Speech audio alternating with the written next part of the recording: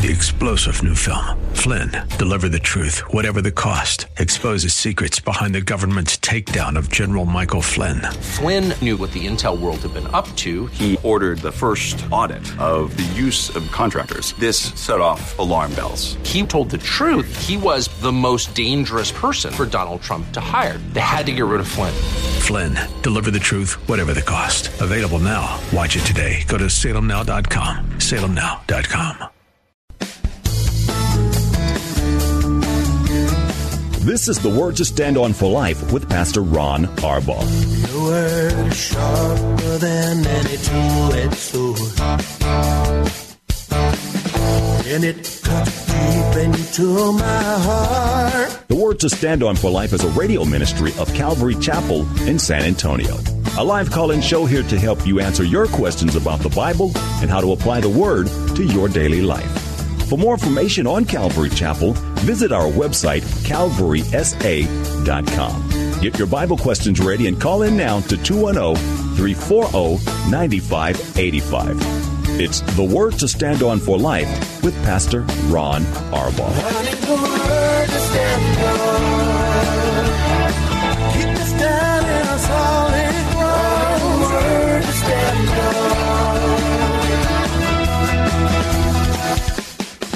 Welcome to a brand new week on the program. Hi, I'm Pastor Ron Arbaugh from Calvary Chapel in San Antonio, Texas.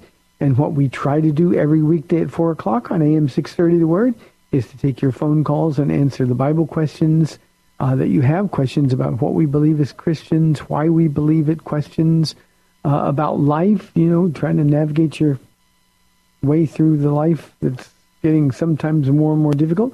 We'll do the best we can to answer those questions. All you have to do is call us. You can dial 210-340-9585. That's 340-9585. If you're outside the local San Antonio area, you can call us toll-free at 877-630-KSLR. That's 630-5757. You can email questions to us by emailing questions at calvarysa.com. We also make questions available to you on our free Calvary Chapel mobile app. And I remind you every day, if you're driving in your car, the safest way to call is to use the free KSLR mobile app and use the hands-free feature of your phone. There's just one banner you have to push. Says call now. You'll be connected directly to our studio producer. One more time for our main number, 340-9585.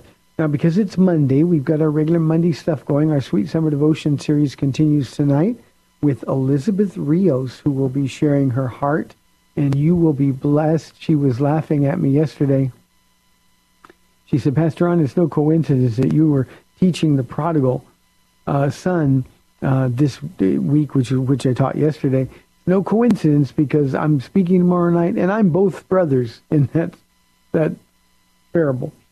So she's got a great story, and boy, has the Lord ever sort of transformed her heart. And she's just, she's changed so much, and she's been very, very fruitful in ministry here at the church. So that's tonight at 7 o'clock. Obviously, we have childcare available. You can watch it at calvarysa.com, ladies, at 7 o'clock. The problem with that is you miss out on the Q&A, and Paula tells me every week that there's as much meat in the Q&A sessions that come up afterwards as there is in the testimonies or the teaching that the ladies do. And we don't live stream that. We want that to be private time, and so we don't live stream the Q&A. But it's really, really great. You should be here, and you will be blessed. You can make it a family Bible study time. Our high school and youth, junior high school groups meet at 7 o'clock as well. We also have our men's Bible study. Usually it's Pastor Ken teaching that, but tonight, because Pastor Ken's on vacation, it will be Pastor Peter Paley here at the church. He is the head doctor at Malta Medical and a great Bible teacher. So that's all tonight at 7 o'clock, and we would love to have you participate. Okay, let me get to some questions. Robert says, Pastor Ron, should Christians support Zionism? Robert, yeah, we should. Now, let me explain Zionism. Zionism isn't a thing. It's an idea. Zionism is Israel nationalism. It's a proud stance supporting Israel's right to be a nation, but more than that, it's their right to be in that land when Jesus comes back to Jerusalem. He's going to come back. He's going to stand on the Mount of Olives. 1/3, according to Zechariah, the Jews who are alive at the time are going to recognize who he is and that he was the one that they rejected, and they're going to repent, and great revival will follow. Unfortunately, 2/3 of the Jews living there simply will refuse to receive him as Christ. So, but yeah, Israeli nationalism, Zionism, is just a Christian's way of being able to say that we recognize Israel's right to exist. We recognize their right to self-govern. We recognize that these are the people that were set apart by God. It doesn't mean individually they're saved. They are only saved by coming to Christ. But Israel, and in particular Jerusalem, is a city that should be in the hearts of every Christian. So yes, Robert, we should support Israel in every way that we can. Now, one of the things that causes people to stumble a little bit when I say that is we don't presume that Israel is a holy people of God. They weren't chosen because they were holy. They're unbelievers by and large. There is a growing Christian presence in and around Jerusalem, in all of Israel, in fact. But the fact that they were chosen by God has nothing to do with their walk with God, their holiness. It doesn't matter. They're wrong as much as they're right. If you've been to Jerusalem, you know it's called in the Bible the Holy City. It's anything but the Holy City now. So this is an idea instead of a thing. And praying for the peace of Israel, praying for the Lord's return to Jerusalem, we'll be with him, by the way, is something that every Christian ought to support. You know, it's hard because the media makes Israel the bad guy. The devil hates Israel, and the media does too. You can draw your own conclusion from that connection. But their right to be in their country, their right to have a homeland, the homeland given to them by God, their right to defend themselves, and their right not to have to negotiate land away that was given to them by God. Those are all principles, Robert, that we all ought to support. Good question. Thank you very, very much. Maryland, before I go to Maryland, I'm told I got a phone call, so let me go to Charles calling from San Antonio on line 1. Charles, thanks for calling. You're on the air. Hey, Pastor. How you doing this afternoon? Charles, I'm doing well. How about you? Oh, I'm blessed. I'm alive. So Laura and I are going to be at service this evening. So just want to let you know that. Oh, I have a question for you. We're here with my wife's cousin, and she goes to a church over there off of Bandera Road. And this church, they put all these offering envelopes out saying they need money for, they tell you, you have to tithe your 10%, you have to do an offering, and you have to do offerings for, whatever. They give them 10 different envelopes every week that you have to do this. If you don't, you're not going to be blessed. And then she was telling us that their pastor says you're not allowed to go to different churches because the Lord considered that bar hopping. And they go through a different pastor, like maybe every 6 months or so. There's like a different pastor that shows up, like the pastor that they get used to, he leaves and everything, and then they got to get used to a new pastor and stuff. I'm on my wife's phone calling you, and I got her listening to your radio show on my phone. I'm streaming it live on the app. But I was wondering if you can, talk to, set it straight on,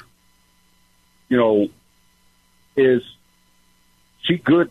Keep going to this church, or would it be in her best interest to find a different church? And we're going to be listening right now, okay? Thank you, Charles. I appreciate the call. These kind of stories always, I mean, literally hurts my heart. I'm not speaking figuratively here. It hurts my heart. I just imagine what Jesus is thinking, Charles, when he's being misrepresented in such a way. But there's a couple of really important issues, and I'll get to the teaching in a moment. But let me say, first of all, that any church that tries to control you through manipulation or guilt or legalism, they are unhealthy churches, and you need to run from those churches. It's just that simple. This sounds like a pretty classic prosperity model church, and what that means is that they're going to ask for a lot of money. They're going to use any control mechanism that they have to try to get people to dig deep and give beyond what their ability to give is. They're going to twist and turn the scriptures.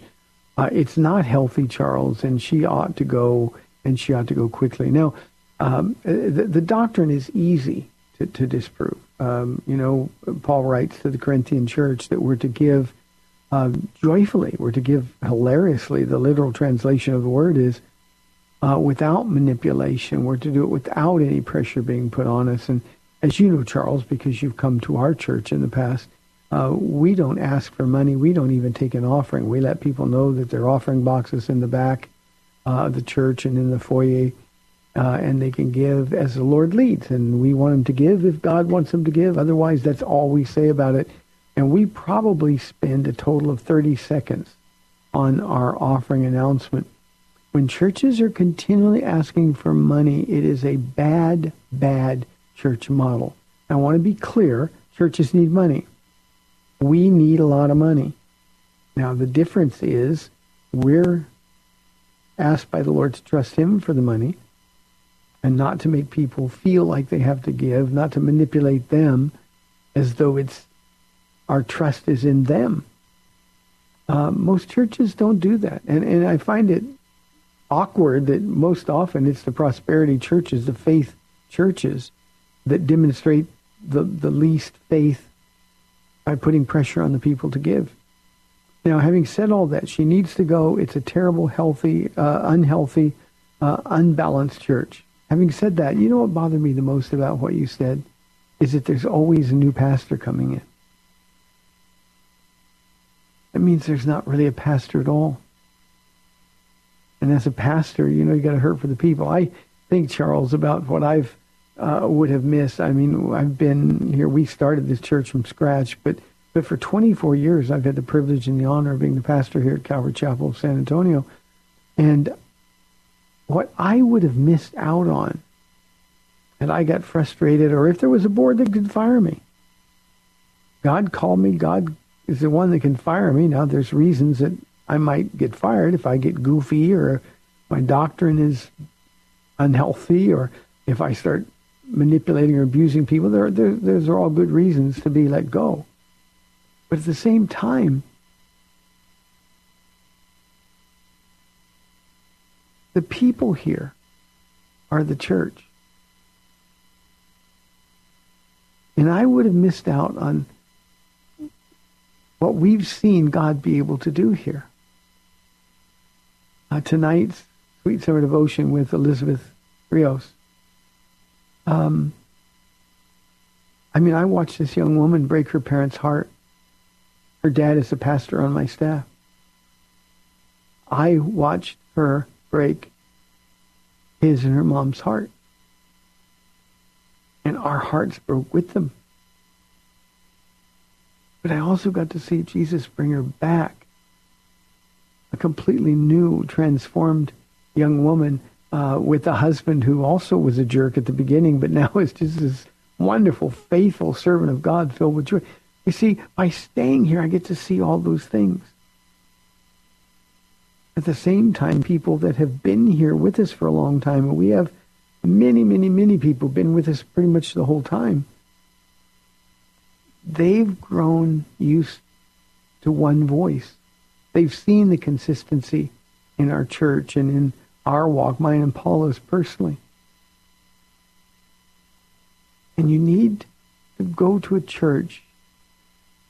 Tell her she needs to go to a church where, without boasting, without being arrogant, there's somebody who can say, follow me as I follow Christ. Somebody who's setting an example of godliness. Charles, she's in a really, really bad place. Give her some clear direction. And by the way, let me say this, since you mentioned over on Bandera Road, I know the area very, very well. We are beginning on August 4th, planting a church in the Alamo Ranch area, the far northwest area of San Antonio, not far from Bandera Road.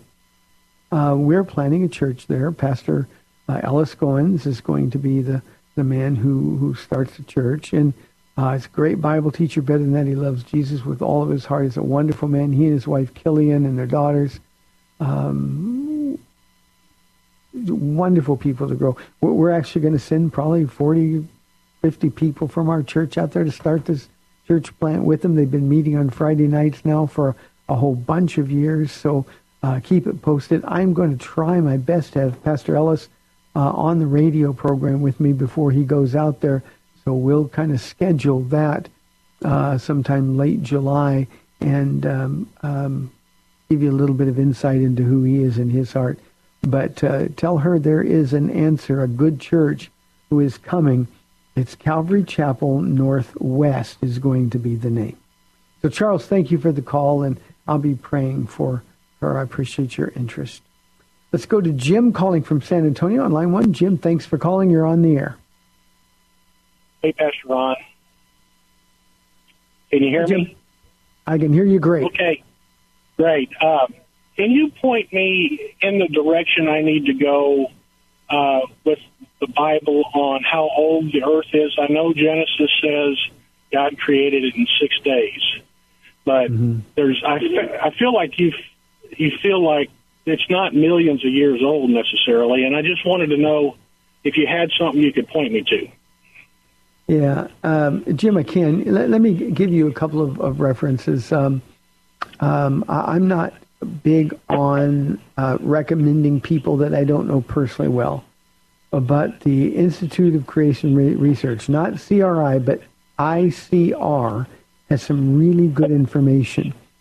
There's also a great website called Always Be Ready. It's the website is owned by a guy named Charlie Campbell who has close connections with Calvary Chapel. He's got a lot of great information on the age and the science of the earth. Now, let me say this very clearly. The earth is not millions or billions or even hundreds of thousands of years old. It was created in 6 literal 24-hour days. While believing that is not an essential of the historic Christian faith, Jim, it is an essential for a vibrant, fruitful walk with the Lord. If you don't believe the first 11 chapters of Genesis are literal and are to be taken literally, then you're throwing away really a whole bunch of our New Testament. You're throwing away all of the doctrines of the church. Now, the best we can do by going over the record of the genealogies in Genesis is come up with sort of an about number. And I'm hesitant to do that simply because there's no way, there's gaps in this genealogies, there's no way to identify with any certainty the age of the earth. I can say I am 100% confident that the earth is less than 10,000 years old, that much of the earth was created by God with the appearance of age. At the same time, we have the literal reading of Genesis, which indicates that the earth wasn't around for millions of years. So the best I can do, I think the earth is somewhere between 7,000 and 10,000 years of age. There is zero evidence, carbon dating and all the other things. There's flaws in all of that. And again, if God created the earth with the appearance of age, then the carbon dating even if it were accurate, and it's most often not, carbon dating wouldn't really prove anything. Everybody, and when I say this, I mean this literally, scientists who believe in a Big Bang theory, or scientists who believe in the theory of evolution, they all start out with one foundation. That foundation is that there is no God. Now, Jim, if you start out with the foundation that there is no God, then you can come up with anything. I say often that if you won't believe the truth, you will believe anything, and everything is true. And I don't know why Christians feel the need to apologize for it. I don't know why we are slow to defend the Genesis record. But here's what I know. I know what the Bible teaches. I know that Adam and Eve were the first two humans on the earth. Jesus tells us that. In the beginning, God created them male and female. That was Adam and Eve, and the reference is specific. I also know that if Jesus lied, then he isn't God Almighty who can save us from our sins. I know that the New Testament validates the Genesis creation account. And believe me, if my Bible says this is what's true, I'm preparing, Jim, for my study Wednesday night in Isaiah chapter 40. And if you've been on the internet, you know there's all kinds of conspiracy theories about flat earth and all these things. Isaiah chapter 40 talks about the circle of the earth. God sits enthroned above the circle of the earth. God knew the earth was round. So the idea is we have to make a choice. Who do we believe? Now, part of our problem is that we've been brainwashed from the time we were very, very young to believe in evolution. I can still see the pictures in my textbooks. How man would come from hunched over to more and more and more straight up, and that was just the way it was. There was no denying that it was just taught as fact. Now, to believe in a young earth, which I think is essential to a vibrant, fruitful Christian walk, people look at you and mock you. Well, I'm okay with being mocked. I choose to believe God. So, Jim, that's the best I can do. But remember, Institute of Creation Research is a good one. Henry Morris is another name. He's got a lot of good stuff. But Charlie Campbell and Always Be Ready is a great website, great site, not just for that, but for other stuff as well. Jim, thanks very much for the question. Always good to hear from you. 340-9585. We're inside 4 minutes now for this half of the program. We'd love more of your calls. Ryan wants to know, my question is about Kenneth Copeland. Is he a solid Bible teacher? Ryan, there ought to be a skull and crossbones on his ministry sign. So no, he is not a solid Bible teacher. He is a prosperity teacher. He is one of the worst of the worst. He is one of the most arrogant men that I've ever had the displeasure of having to listen to. He is one of the guys that I look at and say, this guy can't be saved. Now, again, I can't judge his heart. I don't know that. But there is nothing at all to recommend about his ministry, and his Bible teaching is Bible misrepresentation from top to bottom. There's simply nothing at all of value. And I say that about very few people. There's a guy named Jesse Duplantis who started out, I think, with Kenneth Copeland and a few others that just are horrible, horrible, horrible misrepresentatives of Jesus. So stay away from him completely. Oliver asks, is there a point when you should stop witnessing to someone? Oliver, I know people disagree with me on this, but my answer is yes. I always stop talking when people stop listening. You know, when they kind of give me the talk to the hand sign, it's just one of those things. They start rolling their eyes. When they're not listening, then there's no more purpose in talking. You can't convince anybody.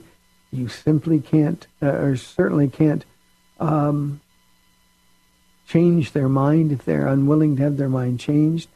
So at the point they stop listening, I think is the point that we should stop witnessing. I think it's sort of the shake the dust off your sandals moment and go find somebody who is willing to listen.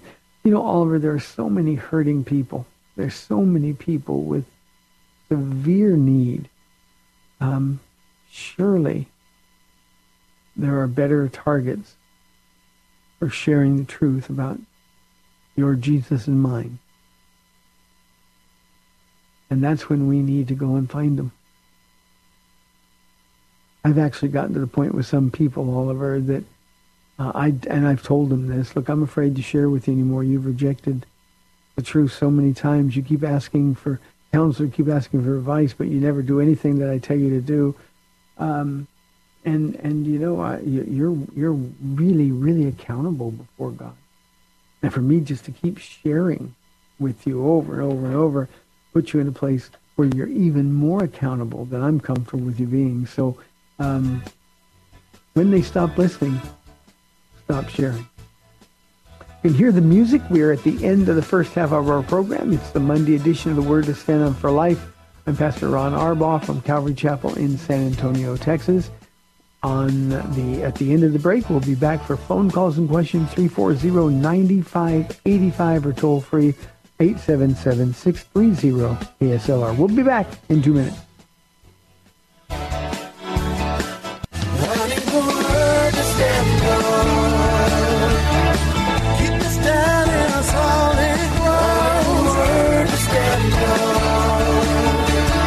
Welcome back to the Word to Stand On for Life. We're taking your calls at 340-9585 or toll free 877-630-KSLR. Now, here's Pastor Ron Arbaugh.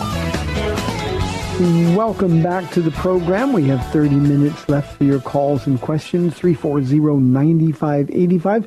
Let's go right to the phone, Cibolo, now, and talk with June on line 1. June, thanks for holding. You're on the air. Thank you. My husband just returned from Nepal where he was on a motorcycle trip but delivering purification units for water. And the people there were kind and hardworking, and I never heard the name of Jesus. And he is really struggling with how do you reconcile the kindness and goodness and mercy of God with the truth that Jesus is the only way, the truth, and the life, and no one comes to the Father except through him. Okay, I can answer that for you, June, but a couple of things before I do. What a great opportunity. Our Father in heaven loves the people there so much that he sent your husband. That's a great place to start. A couple of things. One, we're told in the Psalms that the heavens declare the glory of God. Day after day they pour forth speech. There is no nation or language where they're not understood. In other words, the knowledge of God, Romans chapter 1 deals with this quite effectively. The knowledge of God is made available to everyone, and then God rewards those who seek. Let me give you an example. Abraham is a perfect example. Abraham was an idol worshiper from an idol worshiping family. Abraham, unlike his relatives, had a heart to really find out who God was. Abraham would go into a room that would be set aside from the rest of the house, where all of the idols would be, and they would present grain offerings and have worship in front of these idols. And there was something in Abraham's heart that said, I know this isn't true. I made these idols. They can't hear me. They can't answer me. And one day he went out with a heavy heart, and we don't know exactly what he said, but he cried out for God, if you're real, I need to know, the same kind of thing that's happened to many of us. And God answered him. He answered him by calling him by name, Abram, he said. And that was God revealing himself to a heart that was searching. Now, the people where you mention, they are very religious people. I don't believe, because I know there's ministry going on there, June. I know the name of Jesus is known pretty much everywhere, but they're also very religious people in the sense that they've got their own little g gods that aren't gods at all. And so a loving God has made his existence known. A person who says that I worship a God, a little g God, has the responsibility to find out whether or not the God they worship really is God. And if that God doesn't answer back, if that God doesn't do anything for them, then All they have to do is really seek God, and Jesus will be revealed to them. Now, obviously, we're told as a church to go out and tell everybody. We have church missionaries all over the world. We have church missionaries right here in the United States as well. But we have church missionaries all over the world where the name of Jesus is being proclaimed. It's also true, June, that these men in distant lands, these women in distant lands, if they seek God, the Ethiopian eunuch in the book of Acts is a great example. God sent Philip the evangelist supernaturally right to be by him, and that demonstrates that if God wants to be found, he's going to be found. And what we understand is that anyone who seeks God with diligence, with sincerity, will find the real God. Then a choice has to be made. And the people that have rejected God, no matter the nation, the people that have worshipped other gods or in other religions, it's just as incumbent upon them to find out if their God is real. Now, one thing you said, June, troubled me. You said, what kind of a loving God, and I'm paraphrasing, I'm not sure that's exactly what you said, or how do we defend the concept of loving God when there be all those people who wouldn't go to heaven? What we need to understand, because it's declared to you, June, it's declared to me very clearly, that our God has demonstrated he is loving. No false God has ever sent a son to die for the sins of the people who worship him. Our God did. No God, little g God, has ever offered forgiveness of sins at no cost at all. Our God did. And it always troubles me when Christians will take some circumstance, somebody who says, well, we've never heard the name Jesus. How could God let those people out there die? When just the opposite is true. We've got proof that God is unconditionally loving. We have living proof, Jesus Christ, who was crucified and is alive. God didn't send anyone less than God to die. He died himself for us. And the issue of God's love, June, is settled once and for all. And I think we run pretty close to perilous thought processes when we're questioning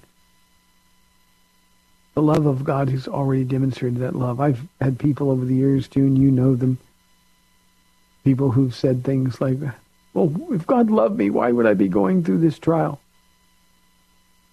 And the issue is faith. The issue is understanding that God already proved his love. Not that we deserve it.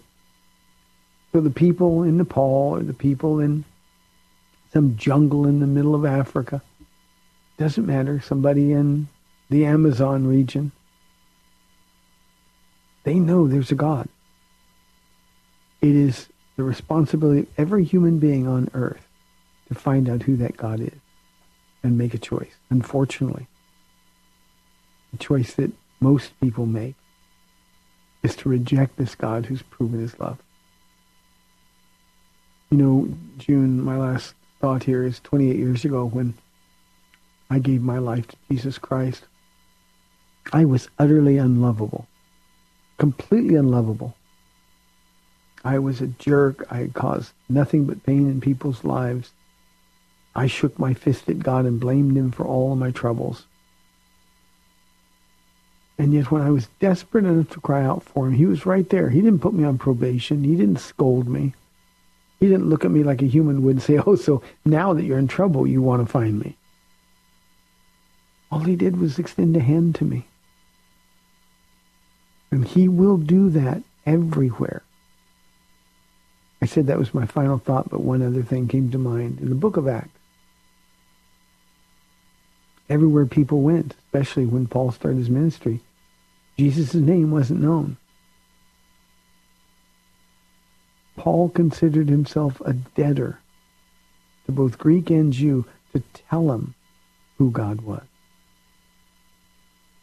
And rather than us worrying about who's going to tell them or how God could send them to hell if they don't hear the name of Jesus, it's our job to go tell them.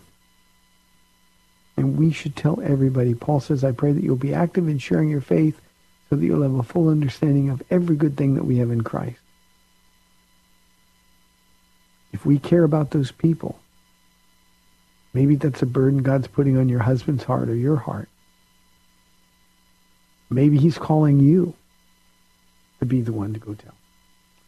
340-9585. Here is an anonymous question that came to our studio.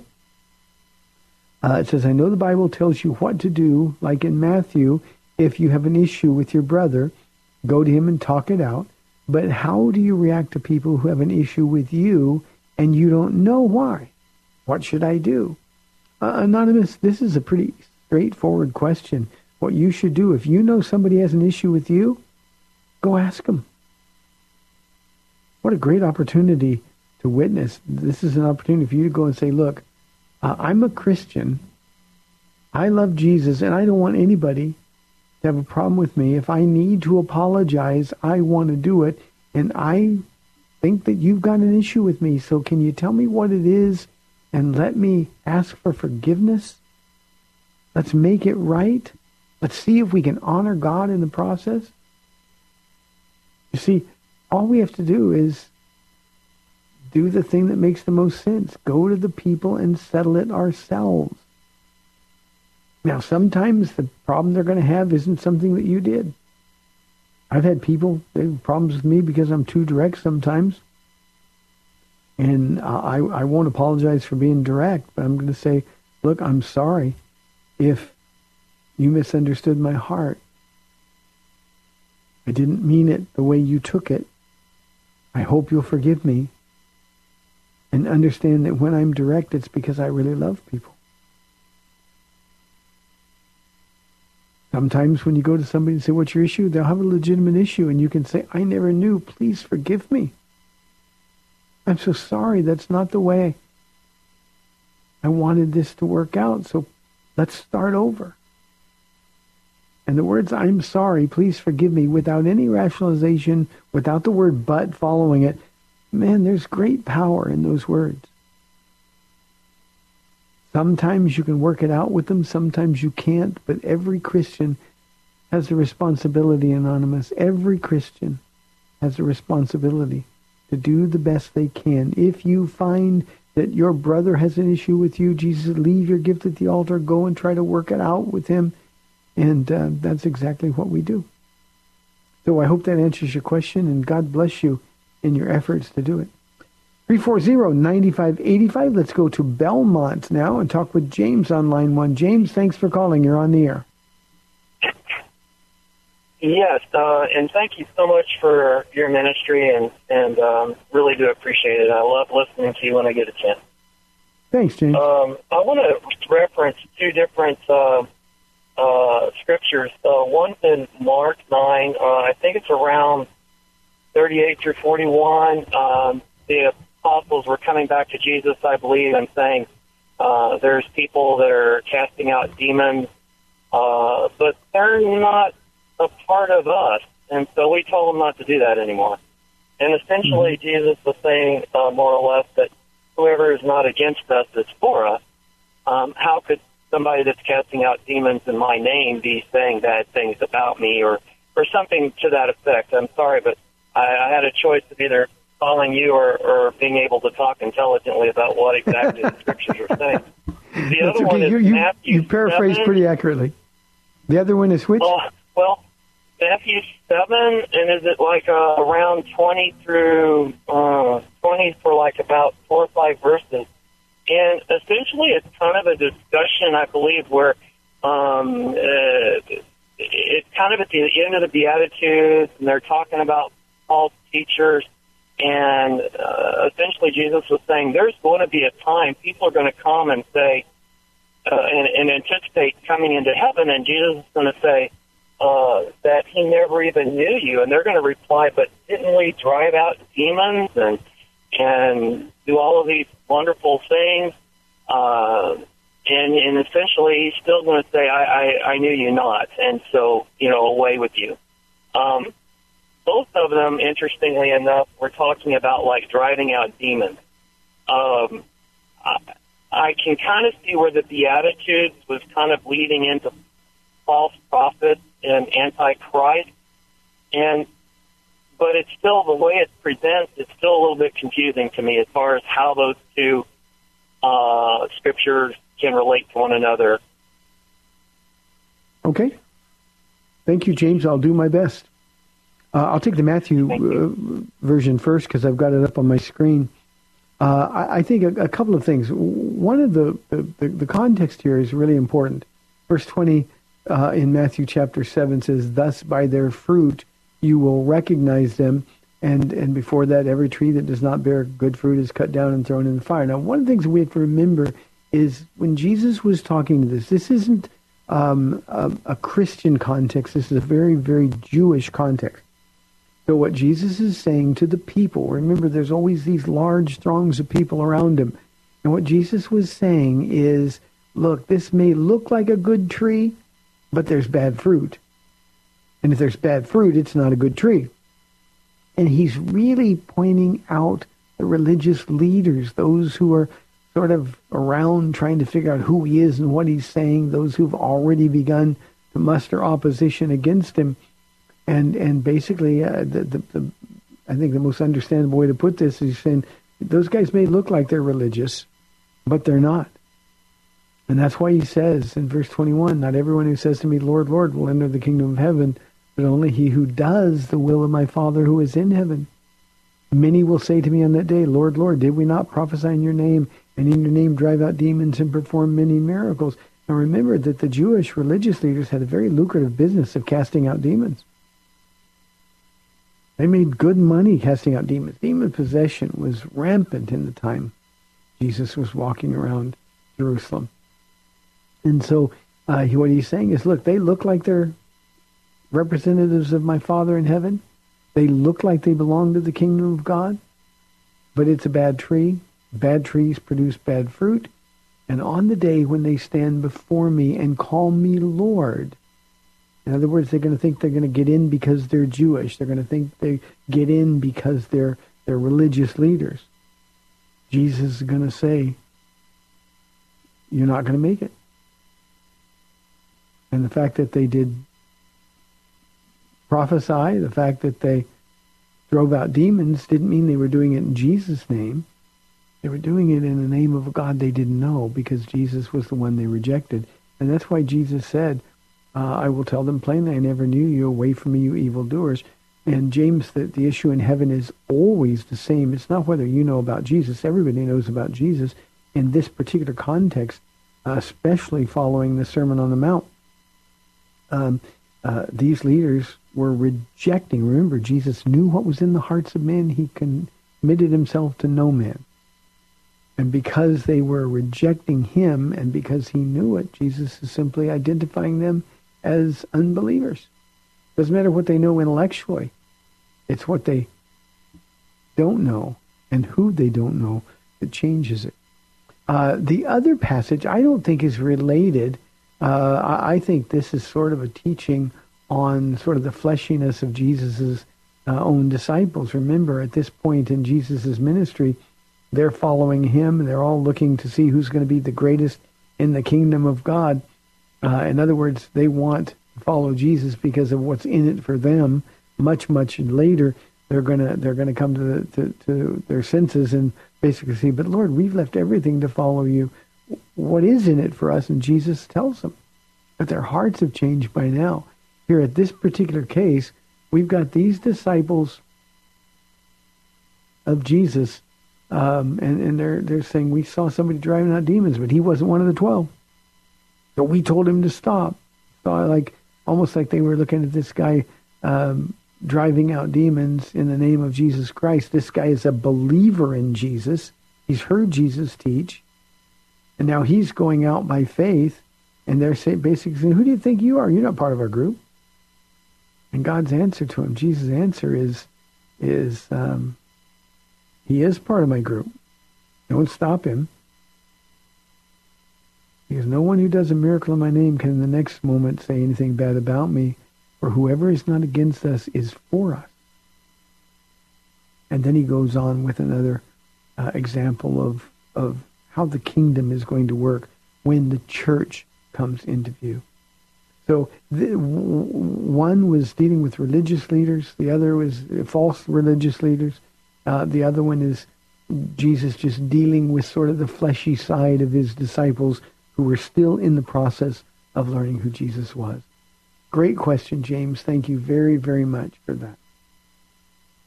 I'm just told Belmont is approximately 15 miles southeast of Seguin and 10 miles south of Luling, where Buc-ee's is. So, James, I wanted to find out where Belmont was. God bless you. I appreciate you calling very much. Marilyn wants to know, Pastor Ron, why is it that so many Christians don't go to church? Marilyn, our propensity to let ourselves be ripped off by an enemy never surprises me any longer. Never. It's because we're spiritually lazy. It's because a lot of us who claim to be Christians really aren't. I want you to think about this, Marilyn. If someone really loved Jesus and they knew every Sunday, the book of Revelation says that he's standing in the middle of his church. The place to go be with Jesus is in church. That's where he is. How could a real believer not want to go there? Now, I understand sometimes things happen where people can't get to church. One of the reasons we have a church service on a Friday night, people that can't come on weekends because they work, we want to be available to them. And Friday night is always a great night here at Calvary Chapel. But for somebody to say, somebody who's got the freedom to go, but, oh, I don't want to go, or I'm too tired to go, or it's my only day off, I really question whether or not those people are real Christians. Now, again, that's for them to deal with the Lord. And I know, oh, I'm a Christian. I grew up in church. And none of that matters. None of that matters. What matters is Jesus said, and that declaration is in the context of a warning to the church about falling away. And when people don't want to go to church, it's almost like saying to Jesus, yeah, I know you're there, but I really don't care. You know, Marilyn, one of the things that frustrates me is people say, oh, I haven't seen you, Pastor Ron, but I've been live streaming every week. It doesn't matter. That you can't help the church here. You can't minister to people who need to be ministered to. We can't use your gifts when you're live streaming me. The worst thing is you can see me, but I can't see you. So we need to go to church. A lot of people are just lazy. A lot of people aren't really Christians. Let me say one other thing and sort of turn this accountability thing the other direction. I think a lot of it is the fault of the church. We have become so accepting of false teaching or bad teaching. We've made an effort to entertain people instead of declare the Word of God with them. We don't want to challenge people because we're afraid that they'll be offended. And the Word of God is an offense. The Word of God is a challenge. And I believe that when you've got somebody teaching the Bible, people are going to want to go to church. And if you're not teaching the Bible, that's on you. And you're not giving the people the opportunity to come to the living water of life. Jesus said to the woman at the well in Samaria, if you drink from this well, you'll never again be thirsty. You see, the Bible has all the answers. My whole life is wrapped up in the Word of God. And if I were to go out and tell funny stories or just tell people good news only things because I didn't want to hurt their feelings, then my church would be empty too. So Marilyn, it's not a good thing. Some of it on the church. Most of it, however, is on the people who don't go. Hope that helps. 340-9585. We've got, about 3.5 minutes left. Oh, 2.5 minutes left? Okay. That one I can't do in 2 minutes. Here's one. Anonymous. My friend's husband cheated on her, so she divorced him. her church disciplined her because they hadn't given her permission to divorce. What advice do you have for her? I would tell her to find another church, because if her church thinks that she needed their permission to do what the Bible's already told her that she was free to do, then her church is borderline abusive. I can't imagine somebody coming to me and saying, the Lord's given me the freedom of divorce, but I want to know what you think. I would say, don't ask me. If God's already told you what to do, listen to him. So, Anonymous, that's what I would tell you. God never likes divorce. He hates it. But there are times when he gives us the freedom to do it. And for a church to say, you can't do it without my permission, that's almost cultish. That's I almost said borderline abuse. I said borderline abuse earlier. It's not borderline. It is abuse. Nobody has authority in your life that exceeds what the Word of God has told you can or can't do. Learn to use your freedom, and I would say go find a different church. Move on with your life. Follow Jesus with all of your heart. And if you want to be married again, he'll walk you right to the place where you'll look up and there he'll be. Wouldn't it be great if it was your first husband? Who knows? Hey, thanks for tuning in today. May God bless you and keep you tonight. Our Sweet Summer Devotion series continues, ladies. Elizabeth Rios, please pray for. Our other Bible studies are there. Lord willing, I'll be back tomorrow at 4 o'clock on AM 630 The Word. We'll see you then. Thanks for spending this time with Calvary Chapel's The Word to Stand On for Life with Pastor Ron Arbaugh. The Word to Stand On for Life is on every weekday afternoon at 4, and Pastor Ron invites you to find out more about Calvary Chapel at calvarysa.com. The Word to Stand On for Life was sponsored by Calvary Chapel of San Antonio.